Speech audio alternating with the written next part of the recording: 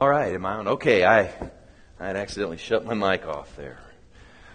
Well, this is the fifth, and it is the final installment of our series dealing with your dysfunction. And I've been endeavoring to teach and counsel a little bit, generally, publicly, for everyone, hoping that if we can get some general precept into our system, that it'll knock out all the thousands of dollars folks may pay for their therapy. They can begin to put some things into their life and apply them in order to get some functionality back into their life. It's impossible.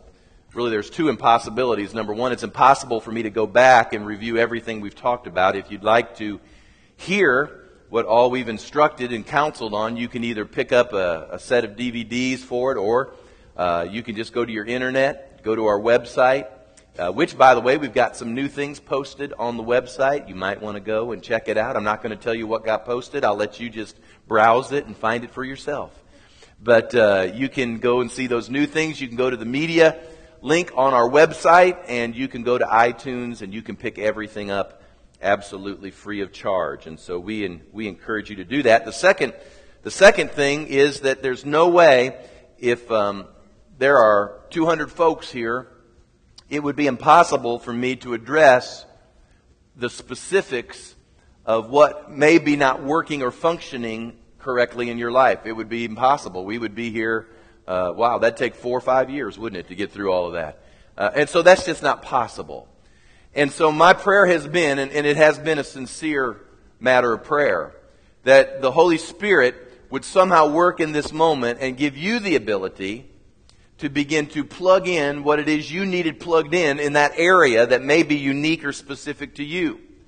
And so my prayer has been, oh God, give us ears to hear, and give us eyes to see, and give us a heart to obey, and help us connect some dots so that we can begin to see some distinguishable change take place in our life. Before I jump into this next lesson, I also want to say, because we're concluding, the next really 2 weeks, the next couple of weeks, I believe it's going to be an exciting time here at Legacy. We're going to specifically begin to speak some things into you, and together we're going to believe for power.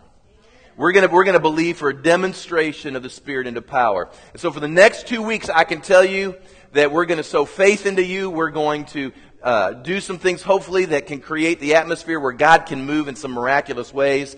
And I don't know about you, but I want to see miracles take place. I mean, real live miracles. I don't want accidents anymore. I don't believe in coincidence, by the way, but nonetheless, I'm tired of people hearing a testimony and in their mind saying, well, that could have been coincidence. I want God to distinguish Himself, suspend the laws of nature, just take reports that were given perhaps by the medical profession. We love doctors, we love nurses, we love what they do because I believe healing is of the Lord, so we love what they do. But I would love to just mystify the medical community with miracles. And so we're just going to have to begin to believe God in a brand new way and begin to step into some new things. So I know the next couple of weeks are going to be really, I believe, encouraging in that regard. Of course, we've got Father's Day coming up, and we've got a real surprise for you on Father's Day. I don't know that I'm going to announce the surprise, but I'm just telling you, dads, there's going to be a great surprise on Father's Day. So you won't want to miss that. And then as we end June and we begin July, I'm going to begin a new series. Some of you have been with me now for many years, and I'm just kind of giving you a calendar update here. Some of you have been with me for years, and I've not done this for a few years, but how many of you remember when I would take those few weeks out of that time and I'd teach on God and country subjects? I don't know, some of you remember that. When I would talk about America's Christian beginnings and America's godly foundation. The reason I haven't done that in recent years is because, number one, is I know most of you have that sowed into you and you understand that at least at a level. But there are some other things that I want to touch on. And so there's going to be a new series. I think I'm going to take about 3 weeks on it, and I'm going to call it In God We Trust. And it's going to have a question mark. In God We Trust. How many of you know your change and your money in your billfold all have the phrase, In God We Trust? Do we? Well, we're going to talk about God and our nation. And I think it's a good time to talk about some things. Some things I will assure you have never heard before, but you need to know. And so we're going to spend some time on that. And that just kind of gives you a taste for what will be coming up in the weeks ahead. But we've got to finish strong, don't we? What we started about dealing with our dysfunction. This past week, as I was working on this and scratching out my final notes, the Holy Spirit began to work on me. Isn't it good to know that the Holy Spirit works on Pastor before he works on you sometimes? Don't think that I haven't got my tail pulled through a knot hole before yours gets pulled through. And I was back in my office, I was scratching out my notes, and the Lord was really talking to me about some things, and I had already gotten an idea as to where I felt like we needed to go. And this morning, I'll give you the official title here in just a moment, but I knew he was going to talk a little bit about order this morning. And the Holy Spirit really began to work on me, and I started to look at my office. And I thought to myself, I cannot teach on order with an office that looks this way. And so I just went after it. And so we spent several days just putting things back in order. How many of you know it's easy to get out of order in some things? Life just goes on. Things happen. You get busy. And order just seems to get lost somewhere. And so I was looking at my office. It had been a long while since I had straightened things up. And I got the trash bag in there. I started tossing things out. I started moving things around. I made sure I could find a place for everything. And this was what was interesting. As I was doing all of this, something started to happen inside of me. I started feeling better. I never had really thought about that before. I seemed to be more effective. I kind of liked sitting in my office. And all I did was straighten things up, and I put it in order. Listen to me. Putting things in order caused my overall life and perspective to change. All I did was straighten up my office. We moved some things around. And all of a sudden, just by doing these simple things, something inside of me began to change and function right again. It's amazing. I want you just to stop and realize that it is amazing what order will do in your life. The Holy Spirit began to talk to me out of that, and so we're going to finish with what I've called establishing order in your life. Establishing order in your life. The 50th Psalm. I want to read a couple verses out of the Old, and then we're going to flip over to Colossians and read some things out of Colossians chapter 2 as well. But turn to Psalm 50, and I want to read a few verses beginning with verse 21. This is what the psalmist said. These things you have done, and I kept silent. You thought that I was altogether like you, but I will rebuke you and set them in order before your eyes. Now, apparently what's going on here, as the Lord is speaking through the psalmist, apparently the psalmist or the people that are being addressed here have done some things, and they just simply felt like God wasn't going to say anything about it. They were just going to go about living life, doing as they pleased, and somehow or another, God wasn't going to say anything about it. But He says, I'm going to rebuke you on this, and I'm going to set them in order before your eyes. He goes on, now consider this, you who forget God, lest I tear you in pieces and there be none to deliver. Verse 23, which is the important verse. It says, whoever offers praise glorifies me, and to him who orders his conduct aright, I will show the salvation. And I have little parentheses here in my Bible around the word salvation, because I believe I taught you last week, or maybe the week prior to that salvation was not just your eternal destiny. But salvation in the Scripture is if there was anything holistic in the Bible, it is the concept of salvation. Salvation is your eternal destiny, but salvation is also your personal wholeness. It is God prospering your hands in order to pay bills and meet your needs. It has to deal with deliverance and freedom from bondage. It has to deal with abundant living. And so it says, to him who orders his conduct aright, I will show the fullness of salvation of God. Isn't that interesting? Now you need to underline. That's an underlinable verse, isn't it? Turn over to Colossians chapter 2, and I'm just going to read one verse here. Colossians 2, verse 5. It says, for though I'm absent in the flesh, Paul writes, yet I am with you in spirit, rejoicing to see, he says, your good order. Now this is what I always say to myself when I read something. If there is good order, then there must be... If there's good order, it must be things could be out of order. So he says, I'm rejoicing to see your good order and the steadfastness of your faith in Christ. We could read on, as you therefore have received Christ Jesus the Lord, so walk in him. Let's talk about embracing and establishing order in your life. The psalmist, as I read to you, is very explicit when he says that he who orders his life will experience the fullness of all that salvation provides.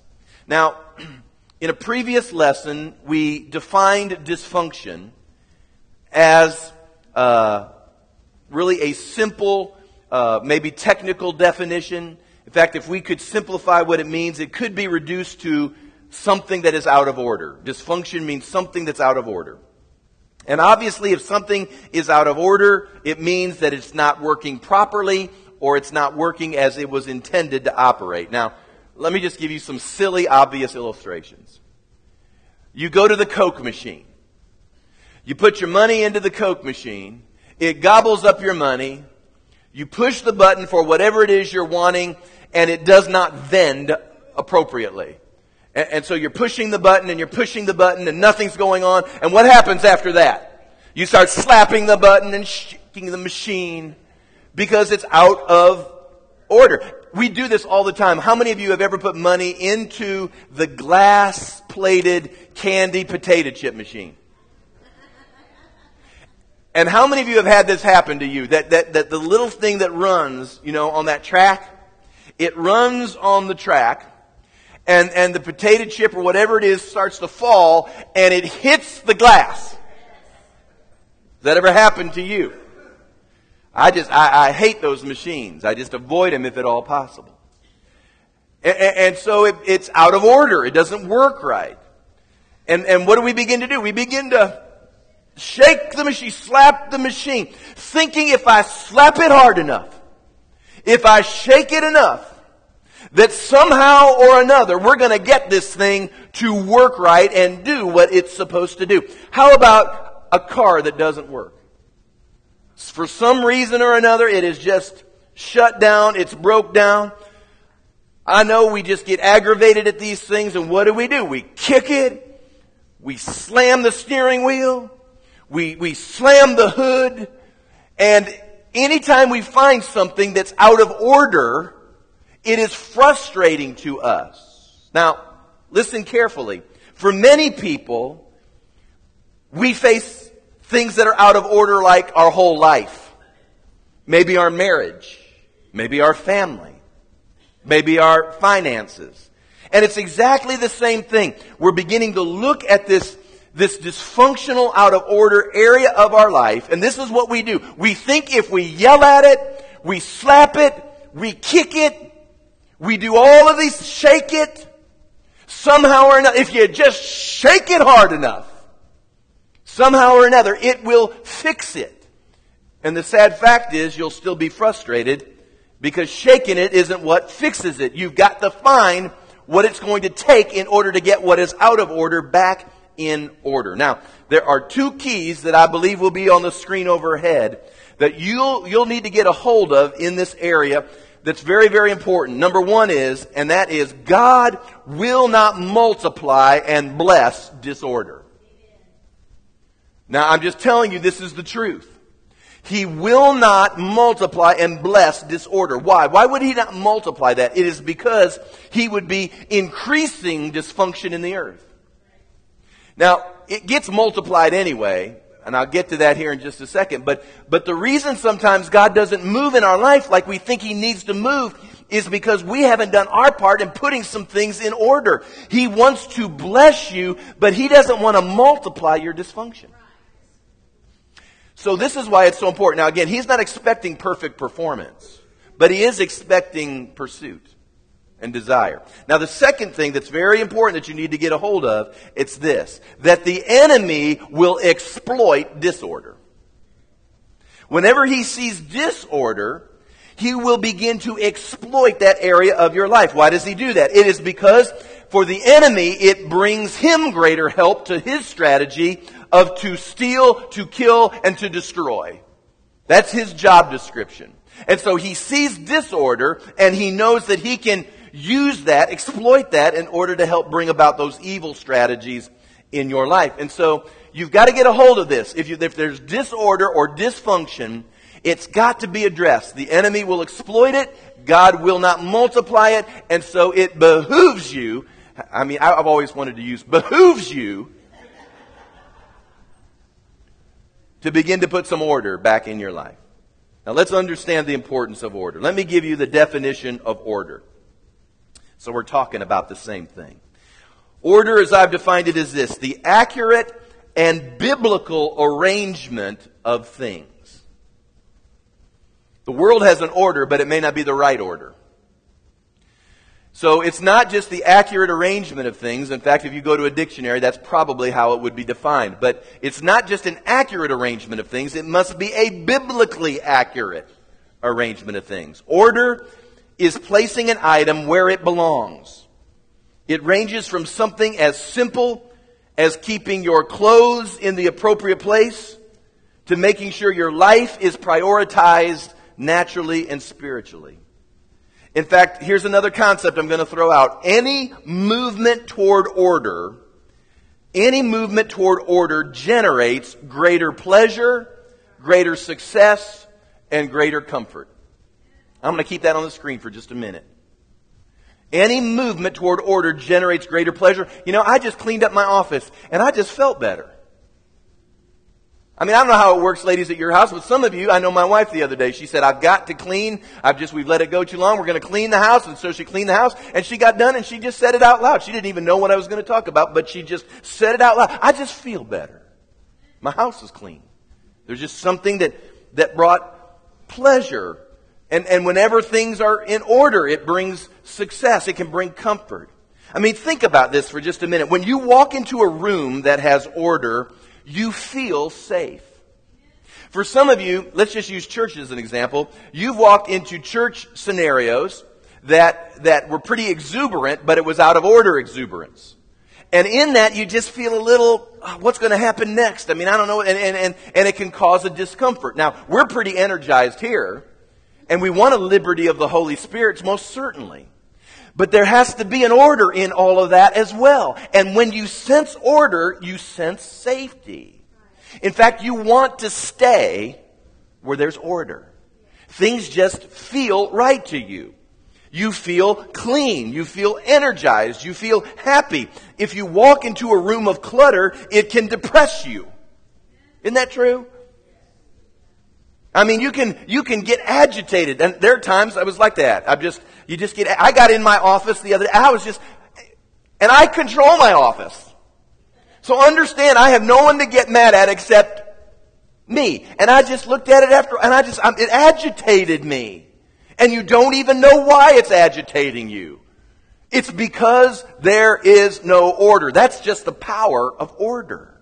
Now, some of you are struggling here. I'm using these little silly natural illustrations to say this. Some of you are struggling in areas of your life. It may be financial areas. There may be relationship areas, family. Spiritually, you may be struggling. And you would tell me that your intention is to succeed. Can I just say this? I have yet to meet a person that has had a bad intention. I've never met anybody that said, I have a rotten motive. I mean, everybody I visit with, whenever we start talking about things and being out of order and bringing correction or whatever is going on in their life, invariably they'll say to me, but my intention was right. My motive was good. And so I've never met anyone who had a bad intention. And their intention is to succeed. Their intention is to be happy. Their intention is to get where they need to be. The problem isn't your intention. The problem is that there may be a lack of order that you need to look at that is the cause of the problem. Now, it's not just you're not picking up your clothes and getting them to the dirty clothes basket. I mean, we're talking about there may be spiritual things out of order. There may be family things out of order. There may be financial things out of order. And until order is restored, listen, or we go back to the key concept, any movement toward order, and I'll get to this in just a second, any movement toward order begins to bring peace and happiness and comfort back to you. Now, let me give you some important facts that I discovered about order. Important facts about order in your life. Number one is this. I believe that you and I were created for order. God created us to function properly in His divine order. There was a reason that He said, listen to me, the way of the transgressor is hard. That's a Bible verse. The way of the transgressor is hard. This is really interesting. Let me just kind of take a rabbit trail here. Scripture says there's pleasure in sin for a season. And there's no doubt about it. We can walk wayward. We can walk and miss the mark. Sin being missing the mark of God's design, His perfect design.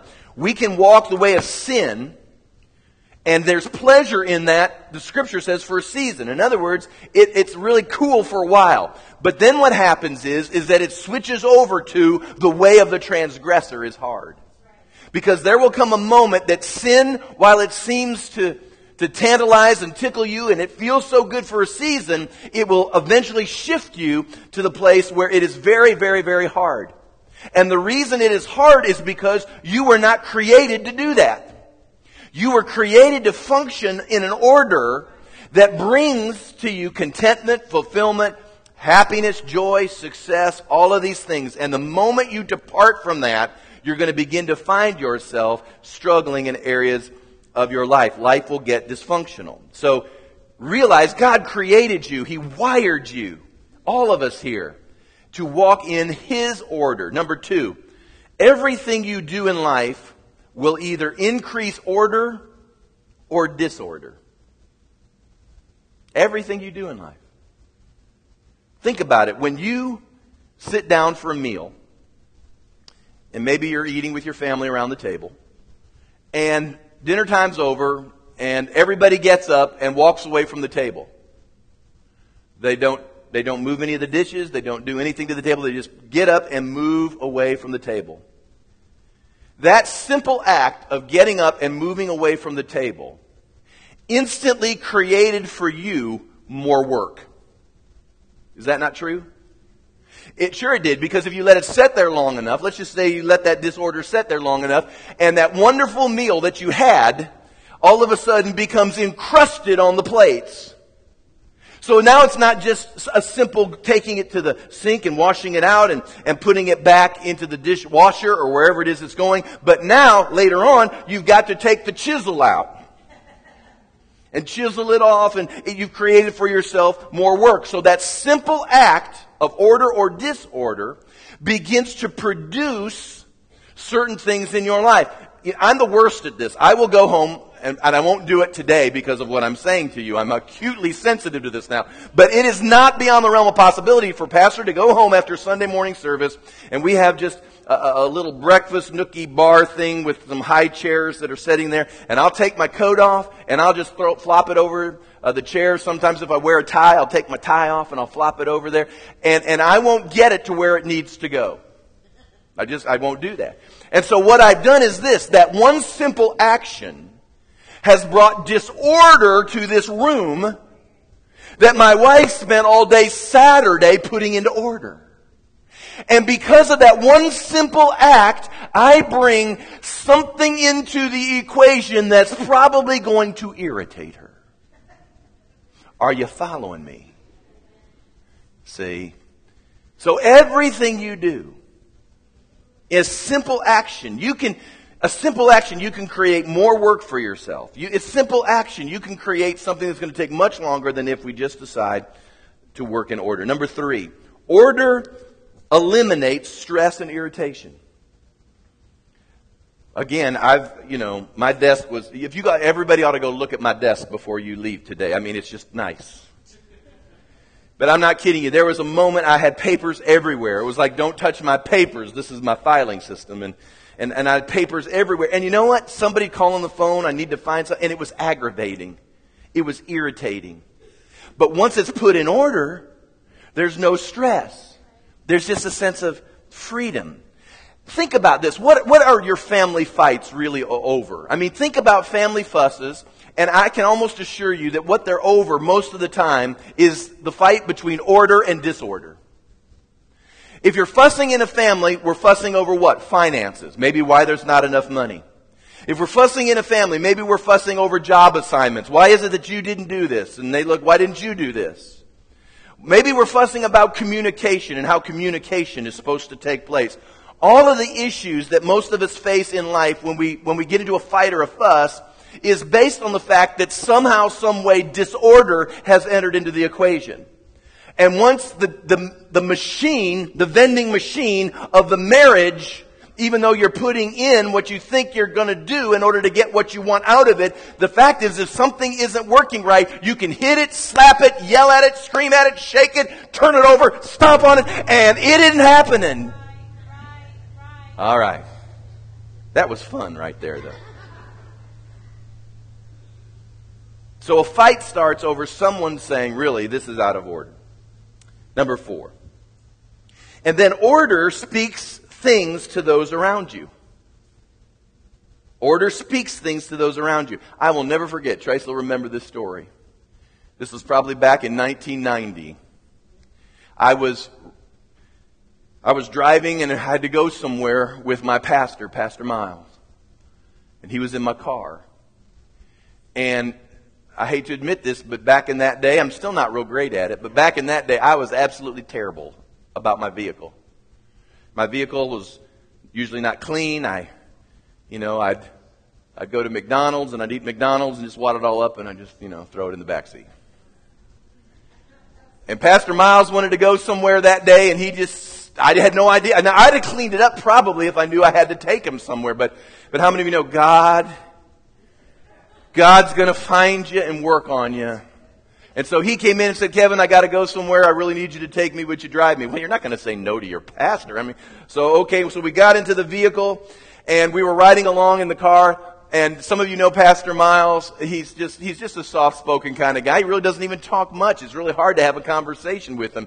And we're just riding down the road, and I'm just being quiet, and he's being quiet. And all of a sudden, this is just out of the blue. He just says, you ever wash your car? Yes, sir. Really? You clean it? Yes, sir, I do. We're going down the road. And this is just out of the blue. It is so poignant. All of a sudden he says, how a man keeps his car tells you a lot about the man. I know how it worked for most people. You'd be offended and leave.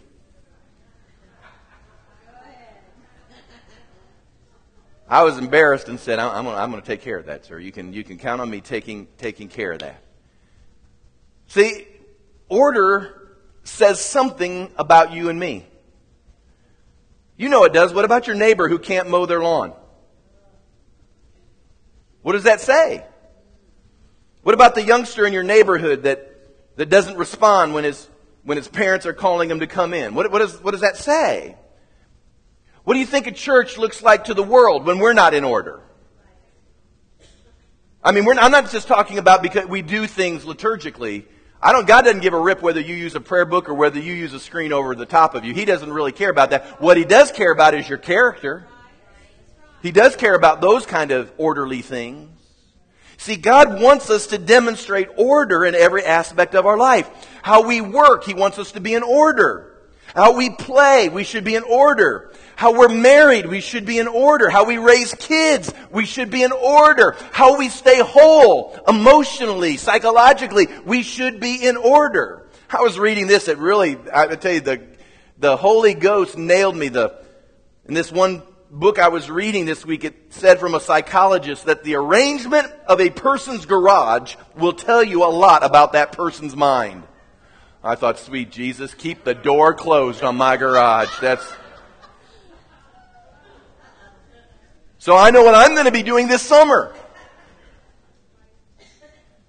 But you see, the order in your life, the order in your family, the order in your marriage, in your finances. I understand I'm taking a broad swath here, and I have to, because the church exists in order to teach you the Scripture so that you can put order into your life. Now, sometimes a sermon specifically will deal with a specific issue that will help you bring order to your life. But I can tell you this, that whatever it is that you need to be in the house of God under instruction, see, we're just not here to cheerlead you and exhort you, as great as those things are, and they are needed at times. But somebody's got to sit down with the people of God and say, let me tell you how to order.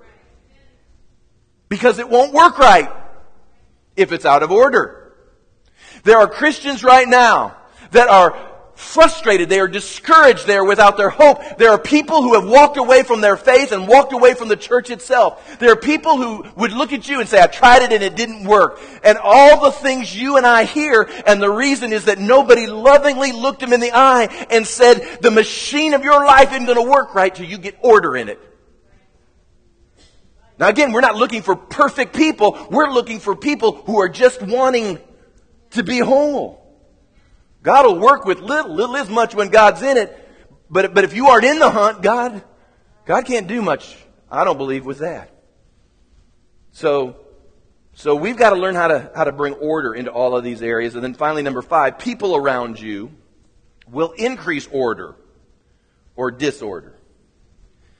I mean, some people around you have just an overall attitude of disorder. And they want to control the dysfunction. And you have to address that in order for anything to function correctly. I can think of all sorts of ways. I know there are some marriages that struggle because of, the in-laws on either side. And you got to, if your relationship's going to work, that's got to lovingly be put in order. There are times that there are blended families. And so there's biological parents and there's step parents and everybody's involved in discipline and this and that and the other. And I'm just telling you, you just can't do this hodgepodge mess. You've got to find a way to bring order to this thing if you want it to work right. Now don't be hopeless. There are ways to do that. But people around you will increase order or disorder. All of us tend to fall to the lowest common denominator. That's the sad part of the human condition, is that all of us tend to, when we're just left to our own devices, will drop to the lowest common denominator. And so what we need help by being around one another and those that will challenge us in order to step into more and more order in our life. So people around us will create order and disorder. Now, why do we permit disorder? Why do we even permit it? I'm going to go with this quickly. Number 1 is some of us were raised in that environment. When we were growing up, in fact, this is one of the most interesting things. Of course, it's been years since I've done this, in depth. I don't do it as much as I used to do it because we just have not had as many people getting married recently as years past. But whenever I'm in a premarital counseling situation, the most interesting thing when you sit down with a couple, especially a young couple, it may not be so with an older couple, but a young couple, this is one of the most interesting things in premarital counseling. If you want to know what goes on in premarital counseling, I will let you look behind the veil right now. I will look at this couple and I'll say this. Who's going to the grocery store? And watch the most fascinating thing you've ever seen take place in front of your eyes. Because the one household, just the mom went to the grocery store. The dad would have never considered going to the grocery store. And so just the mom went to the grocery store, and usually that's with the boy. And so the boy thinks that's a woman's job. But the girl grew up where mom and dad went to the grocery store. And so the instant you ask that question, you'll hear one of them go, her, and the other one may at times say both, but oftentimes I'll watch her go, I guess it's me. And I'll think, oh, there's your first good fight. Oh, once that old puppy love is 6 months down the road, that's going to be your first good fuss. Who's going to do the laundry? Who's going to iron the clothes? Who's going to mow the lawn? It's the most fascinating thing to watch the dynamics of people sitting in a chair. Who's going to do the dishes? I have the funnest seat in the house at that particular moment. Who puts gas in the car? Everything they begin to answer, they answer based on the environment they grew up in. Whatever they saw their mom and dad do, they instantly just sort of assimilate it without thinking it through all of that much. And the problem is, especially when we're young, since that is how it works, and we've got nothing to compare it with, we instantly think that somehow or another mom and dad may have done things normally. Ha! Not usually the case. And so you've automatically, if you were raised in a wonderful atmosphere, praise God. If you were raised in a great home, praise God. We're not throwing stones at that. But for most people, can we just get honest and say for most people, there was plenty of dysfunction that we saw. And we've got to begin to realize that we've got to break out of those environmental things in order to put our lives back into order. But that's why we permit it. Number two, I found that we permit disorder because some are just slothful or lazy. The Bible says a lot of things about these two areas. Slothful, believe it or not, does not mean lazy. It means neutral. So when you see slothful in the Scripture, it doesn't mean lazy. It means neutral. It means you're apathetic. You're just neutral about it. You don't give a rip. Lazy has more to deal with unmotivated or lethargic. But God tells us that we have to work at implementing and maintaining order in our life because it is easy to drift back into disorder. And then number three, the reason we permit disorder is because some have committed to non-priorities. This is important, and hear me when I say this, that God has no problem, and really I have no problem, as if that would matter. But there is a legitimate, rightful, healthy place for hobbies, sports, vacations, extracurricular activities, and all of these sorts of things. There is a healthy and appropriate place for these things. But listen to me, you are a finite being with only so much time, and the Lord expects His priorities for you to have a major place in your life as you enjoy life as well. And we've touched on this in other lessons, but you cannot have a life that's in order and think that you can cut out the things of God which help bring order and maintain order in your life. You can't cut out your devotional time and think somehow that won't catch up to you. You can't cut out certain things and think that's going to catch up with you. Now, you must have family time. You must have marriage time. Date nights are good. Family times are great. But if every waking hour is scheduled up with your 3 jobs that you're trying to work, and your 5 hobbies that you have, and your 4 sports programs, and your 2 school clubs, and all of this other stuff that's going on, I know right now what gets pushed off. Well, because, God's with us wherever we go. Well, yeah, true. But there are certain priorities in your life that bring order to it. Hey, the next time your soccer game brings order to your life, I'll let you teach the seminar. Are you hearing me? We've got to look at our lives, folks. It's getting busier and busier. And can I just tell you, I believe that's a strategy of the enemy as well. That it's causing the allure of our media-driven society, the allure of television, the allure of everything that's around us is causing us to busy up. And we're just so busy, we can't find time for the things that are really, really important. And so in order to feel better or to feel like we're being exposed or to have experiences, we put non-priorities in our life. Let me tell you something. I love the game of baseball. I was a pretty good baseball player. I played college baseball. But you know what? There was a moment I had enough sense to know that my calling wasn't baseball. So I had to adjust. Now, I played all those years. There's nothing wrong with that, nothing at all. But there came a moment I said, something, when you're married and you have children and all these other things, You know what? I sacrifice. My wife will tell you, I love playing softball. I played softball early in our days of our marriage. But when the kids came along, things had to shift because they became priority. And especially if I'm keeping God as the number one priority.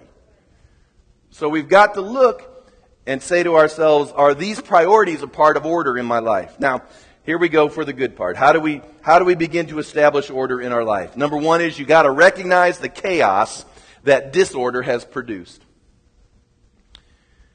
You got to recognize the chaos that disorder has produced.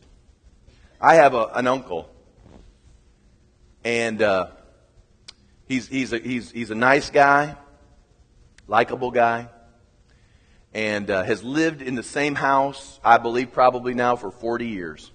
It's probably paid for. It's doesn't owe anything on it. Just probably has to pay his taxes. But my uncle, as great of a guy as he is, does not know the meaning of getting rid of a car, or a boat, or a motorcycle, or a camper. So what he has accrued by the way of vehicles and motorized toys through the years, he has kept them in his yard. So he's got vehicles all around. I mean, I guess he says to himself, if I just keep all these vehicles, I don't have to mow my lawn. Now, he was considering selling his home. Now, they put a sign out front, trying to sell it, but they didn't have much fortune in getting people to come by and check it out. And for some reason, he just couldn't see it. Wow. Now, everyone in this room would go, I can see that. Okay, can you?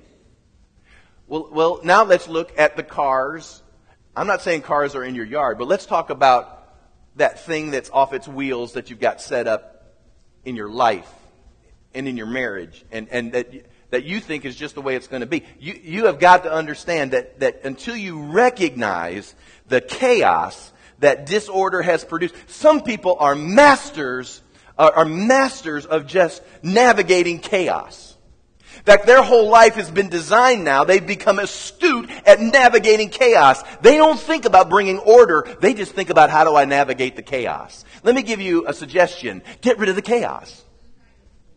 Bring order back into that situation. Some of you want God to move in these areas of your life, and you can't see the reason, and you don't want to hear it. Something in your life could well be biblically out of order. That's why we're to read His Word. We're to hide it in His heart. We're to meditate on it daily. We're to apply it to our lives. We just don't read it for the story. We read it to say, God, what are you saying in my life that I need to do?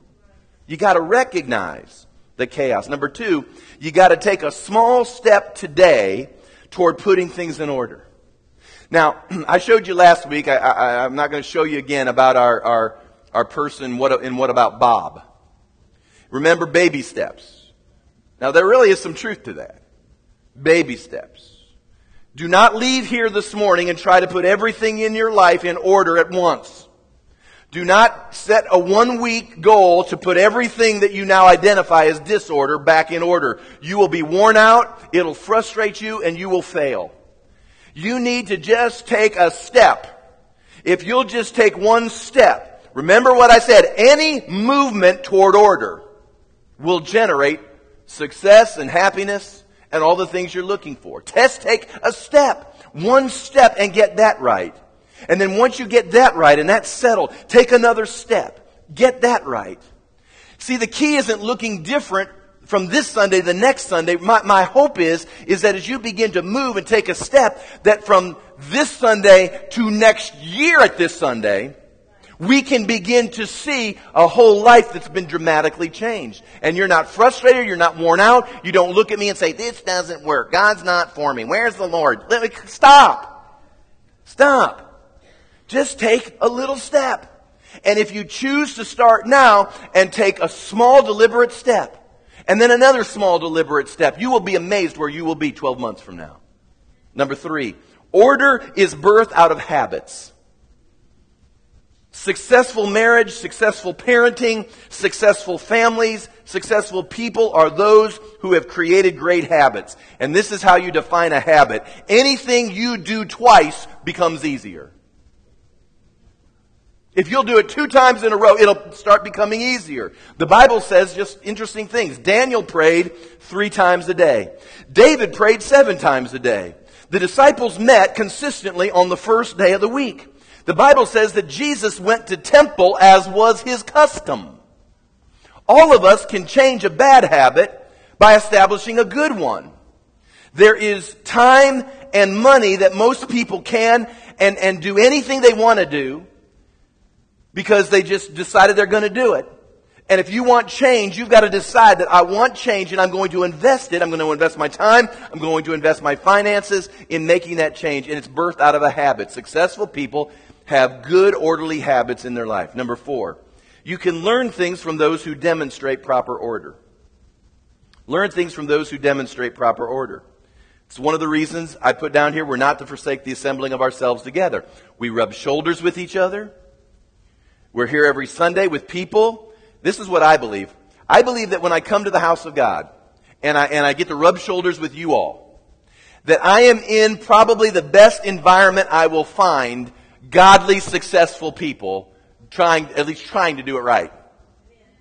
I believe that. I believe when I come here, it's my best opportunity to find those who will help me bring or maintain or encourage order in my life. As we gather together, we see how parents parent. We see how husbands treat their wives and wives treat their husbands. We can see the good, the bad, and the ugly. And we learn if we want to. I mean, sometimes, I've often said this, that parents are the greatest models in our life. And sometimes they're great models, good models, and sometimes they're terrible ones. But you can walk away from your folks, however they may have parented or raised you, you can walk away from your folks and you learn something. My children learn good things from me, and they've learned some things that I've already took them aside and say, I wouldn't do that if I were you. Take it from me. That was not a good thing your dad did. All right, so get around people who demonstrate proper order. Then finally, number 5, I put order around your priorities, and not emergencies. Now, as I was just scratching these things out, I was just thinking back early in my ministry. I thought that my responsibility was to respond instantly to everyone's emergency. Now let me just stop here and say there are some emergencies that are genuine emergencies, and you need to drop what you're doing and do what you can in those moments. So I'm not suggesting that there aren't true emergencies. But I have found that emergency can be defined differently by different people. Depending on who defines it, sometimes will determine whether or not we consider it to be an emergency. I love people and I want to help people, but emergencies cannot always set my agenda. Because truth of the matter is that if I allow emergencies to direct my path, that's all I will do is my emergencies, and I'll never get to my priorities.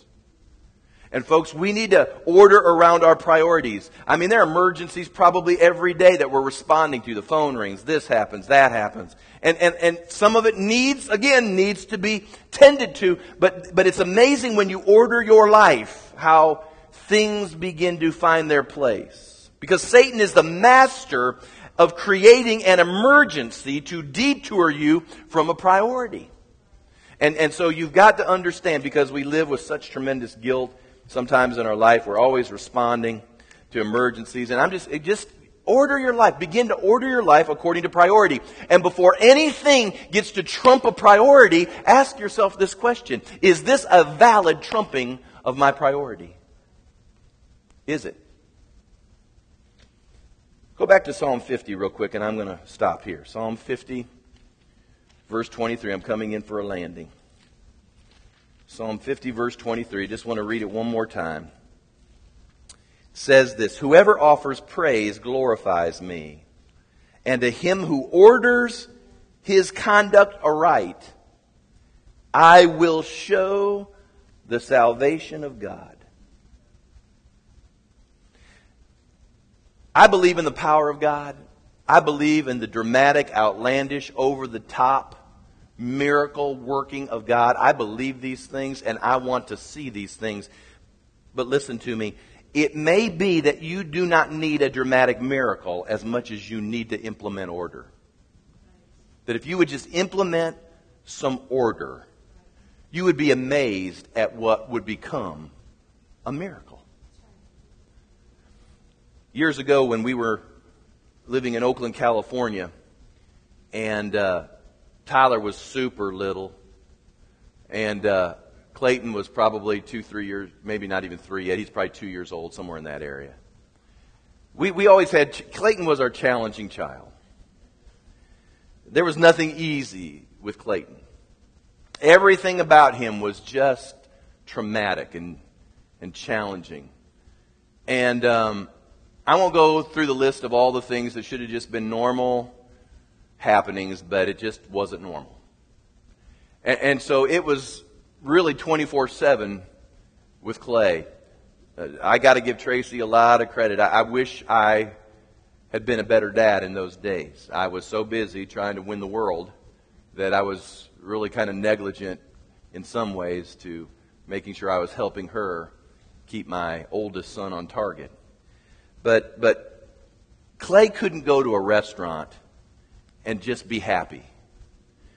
I mean, we'd have to strategize before we could ever go out to dinner. We'd have to strategize before we could go to a restaurant, because every time we went to a restaurant, no joke, he'd start screaming, he'd yell, we'd give him some food, he'd pick it up, he'd hit the person at the next table with it. I mean, I'm not joking. I mean, we hoped it would hit us. I mean, that's what it's bad when you go to a restaurant and just say, I hope it's at us today. I mean, it wasn't easy. And you say, well, what did you do? Every time that would happen, I'd get him out of the high chair. You know, they're seat belted in there. So I'd get him out of the high chair. I'd take him to the bathroom. We believed in corporal punishment. Yes, we did. You can't, you understand? A 1-2-year-old, I mean, you can't look at him and say, don't do that. I mean, you really think don't do that? I mean, I'm just amazed. Anyway. I'd say, don't do that. Woo! But with Clay, it wasn't even that easy. Because we'd get him back, we'd put him in the chair, buckle him all up, get scooted up to the table, I'd sit down again. We'd go for about 2 minutes, and there he was again. And so I'd have to unbuckle him again, pick him up out of the chair, take him to the thing. And we would do this, I'm not joking, folks, 3 or 4 times, to the point we didn't like going out to dinner. Not because we just knew it was going to be 3 or 4 times up and down, up and down, up and down. It was the same way when we took him to church. I mean, I would be in and out, in and out, in and out with him. Because he just he refused to learn what it meant to sit in church. He just refused to learn. And I was just bound and determined that he was going to learn what it meant to sit in church. And so we would go out. And with God as my witness, he was the story that the old joke got made about when the kid's walking out for the 4th time out of service and he yells out loud, everyone pray for me. And they'd all laugh just like you would. And I'd go. We kept working at it, and it was very frustrating. But one day my folks had flown in and we were walking down at the wharf in San Francisco and looking at everything, and Clay was in a stroller and we were looking at things, and my dad had mentioned it was about dinner time. Hey, you want to go to dinner? And we thought, oh, okay. Of course we went to dinner because they were buying. So we were at the Embarcadero down by the wharf, and we found a restaurant because I think it was like on Christmas Day. I don't know. It was on a holiday where not much was open. And so we found this restaurant, and so we get him out and all the rest, and we're dressed sort of semi-right, but we got past when we were going to be seated, and when we walked into this restaurant, we instantly found out that this was not any ordinary restaurant. This was like a major hoity-toity, 5-star, high-dollar, big-buck restaurant. And I'm thinking, oh God, I've got Clayton.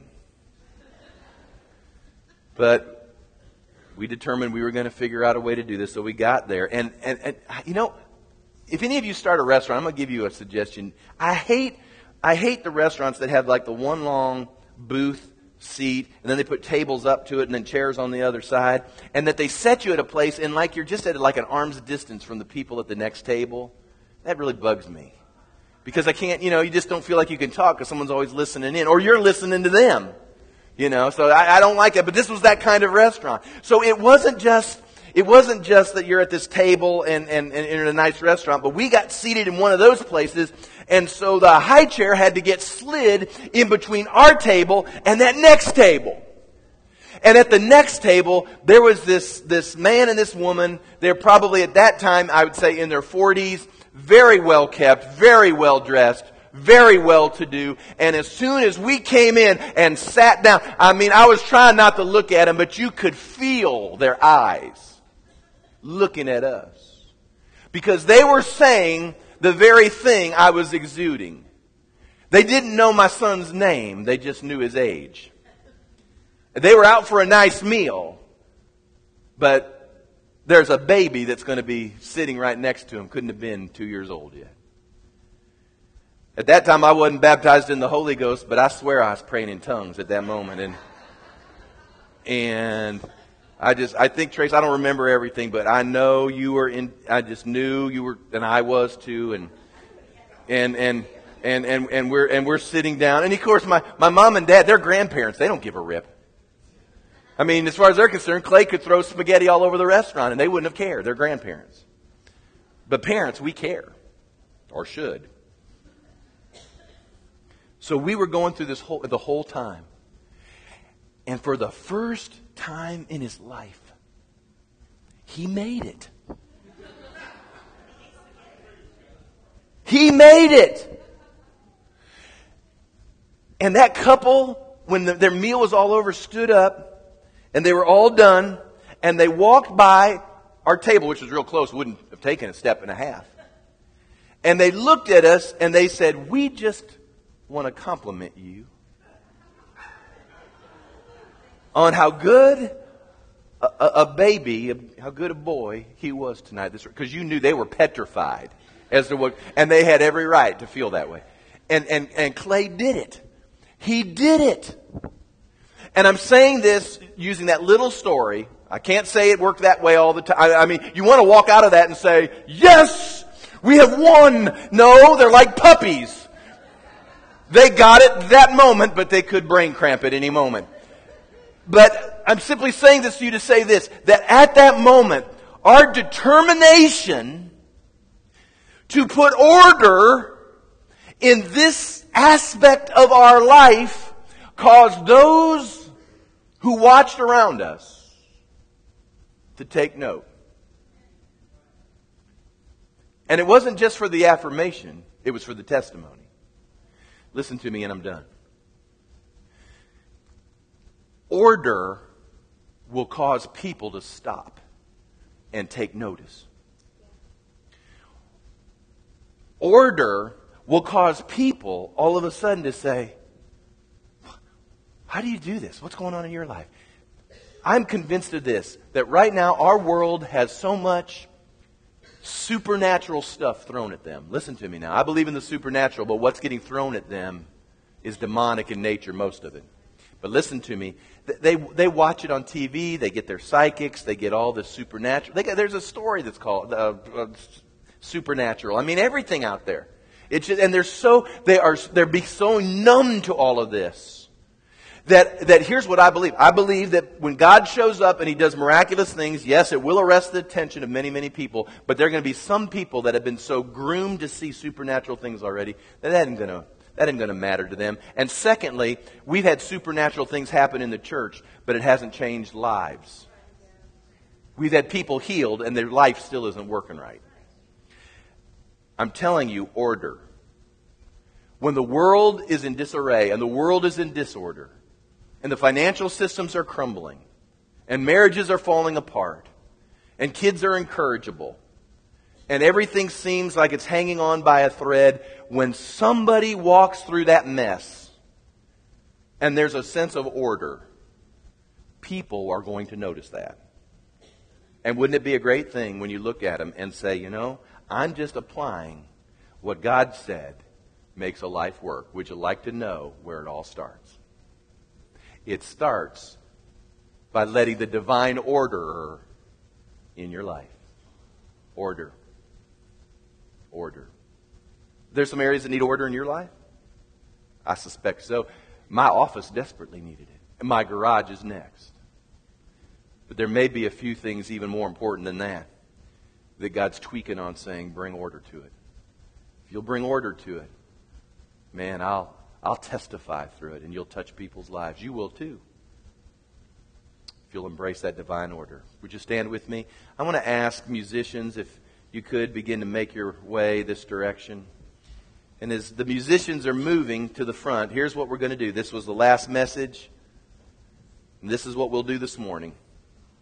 I want to ask those of you right now, you've gone through all 5 of these lessons, and you've listened, and we've endeavored to teach and to counsel. This is what I want to ask this morning. Some of you may need a new start. You can make a commitment right where you're standing. It can happen right there.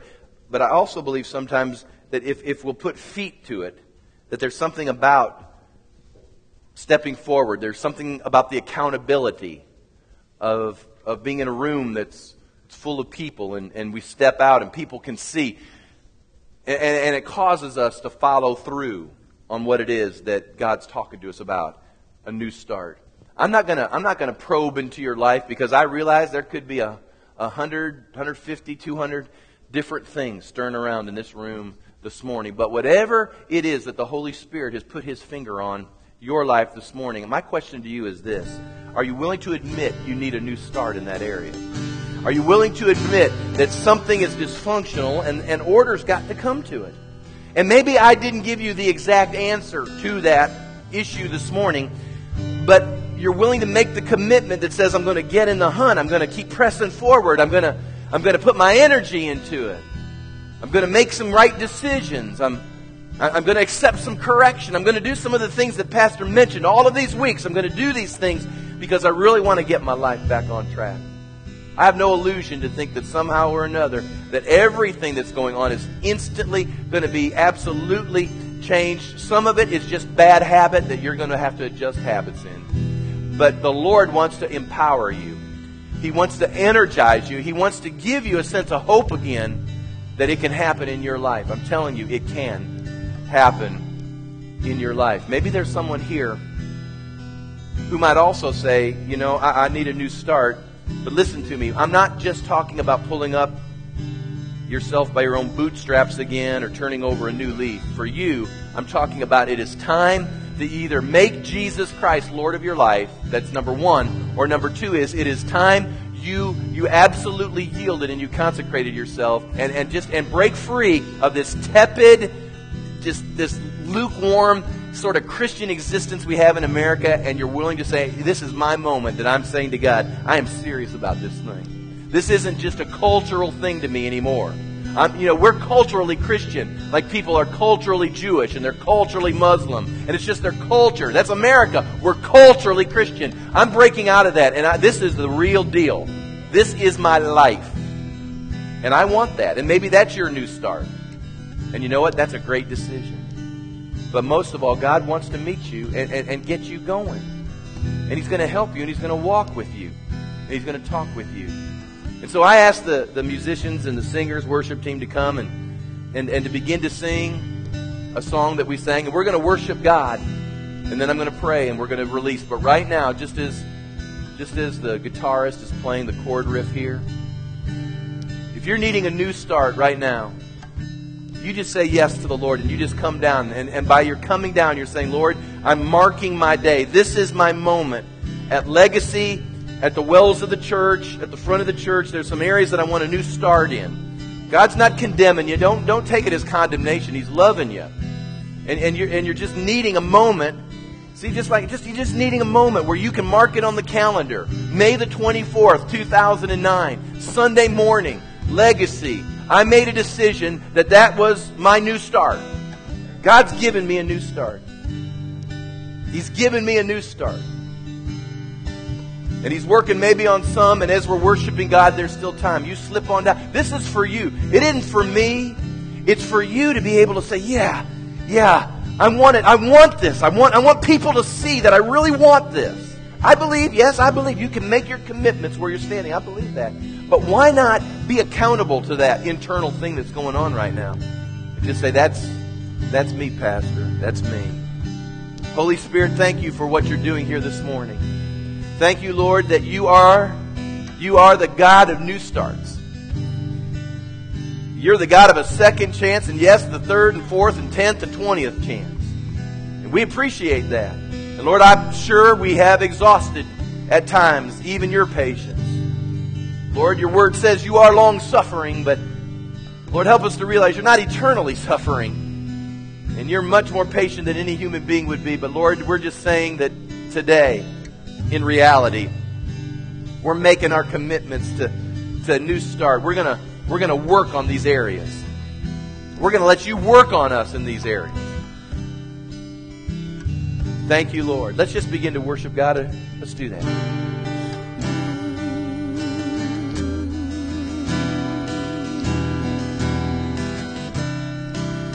You hold my every moment.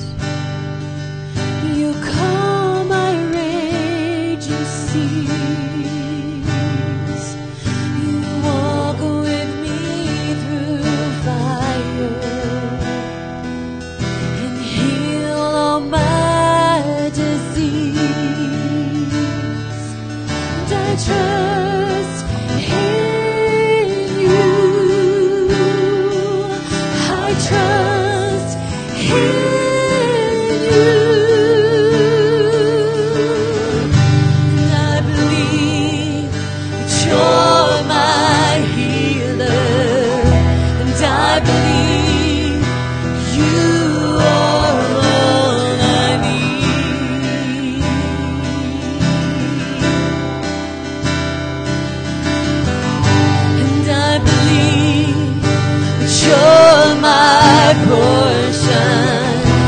I believe you're more than enough for me. Jesus, you're all I need. Come on, make your commitment right now. You're going to have a new start. Oh, my every moment. You calm my raging sea.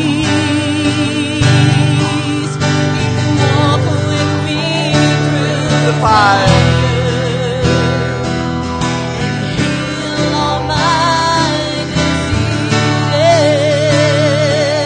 I trust you, Lord. I trust you, and I trust in you, and I believe that you're my healer. I believe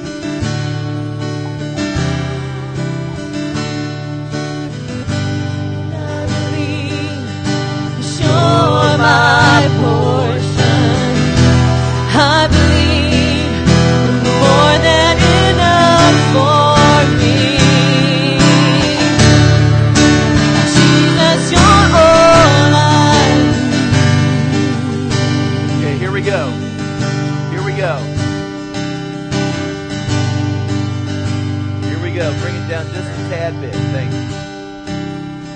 Here we go. This is the commitments now you need to make. Those of you that are down here and those of you that are still standing and you're saying, I'm gonna make my decisions here, wherever you may be this morning. Here's what you've got to begin to believe and cry out and receive. And that is the grace of God that's extended to you right now.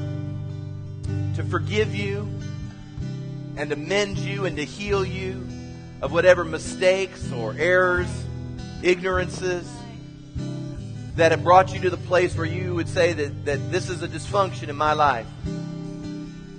That you need to know right now that as you've repented and you've asked for forgiveness, that God will forgive and He will heal and He will restore at this very moment. So you need to receive that. You can really get the slate clean. And so receive that clean slate right now. Let the grace of God give you the clean slate. Yes. But here's the second half of the grace equation. That along with that, He's sending an empowerment and an endowment. He's sending virtue into your life right now to break bad habits. Come on now, you know there's some bad habits that you've fallen into. Right now I want everyone to say, in the name of Jesus, I declare a breaking of the power and the influence of those dysfunctional habits that keep holding me back. I'm seeing it clearly. Lord, I'm availing myself for your power and your grace to enable me with victory to triumph in this specific area, to begin to see not only freedom from what I have done, but power to implement what I need to do. Lord, I'm stepping into that. In Jesus' name. I want good order. I want divine order. That, Lord, your full salvation, eternally and temporally, all that means, will manifest in my mortal body. Let it be so in the name of Jesus. Today is the day of new beginnings. Today is the day of my new start. Old things have passed away. I'm shutting the door. It's closed. It is locked. It's over. Today is the first day of an abundant life. Today is the first day of a successful life, a contented life, a joyful life, a peaceful life, prosperous life, healed life, whole life. Today is the day it begins to manifest with one small step. It starts today. In Jesus' mighty name. In Jesus' mighty name. Now don't clap yet. Don't clap yet. But come on, you need to breathe it in. Come on, breathe it in. Get it in your heart right now. Get it into your system right now. Come on, God's got to do this for you. I wish I could lay hands on you, and I'll be laying hands, and others I'm sure will as well in the next couple of weeks as we deal with the power of God. But right now, let me tell you something. Laying on of hands doesn't put order in your life. It's when you arise and you breathe in the grace of God as He's extending it to you, and you say, I'll cooperate, and I'm going to begin to move in what you have provided. In Jesus' name. In Jesus' name. Listen to me. You can keep your eyes closed, but as I'm just looking at some of you, others may not, but you just keep on going. Come on now. I had to learn a long time ago. I want everybody to get it, and some will along the way. some may not, and I can love them all, but I'm going for everything that God has for me. And that's where you've got to be this morning.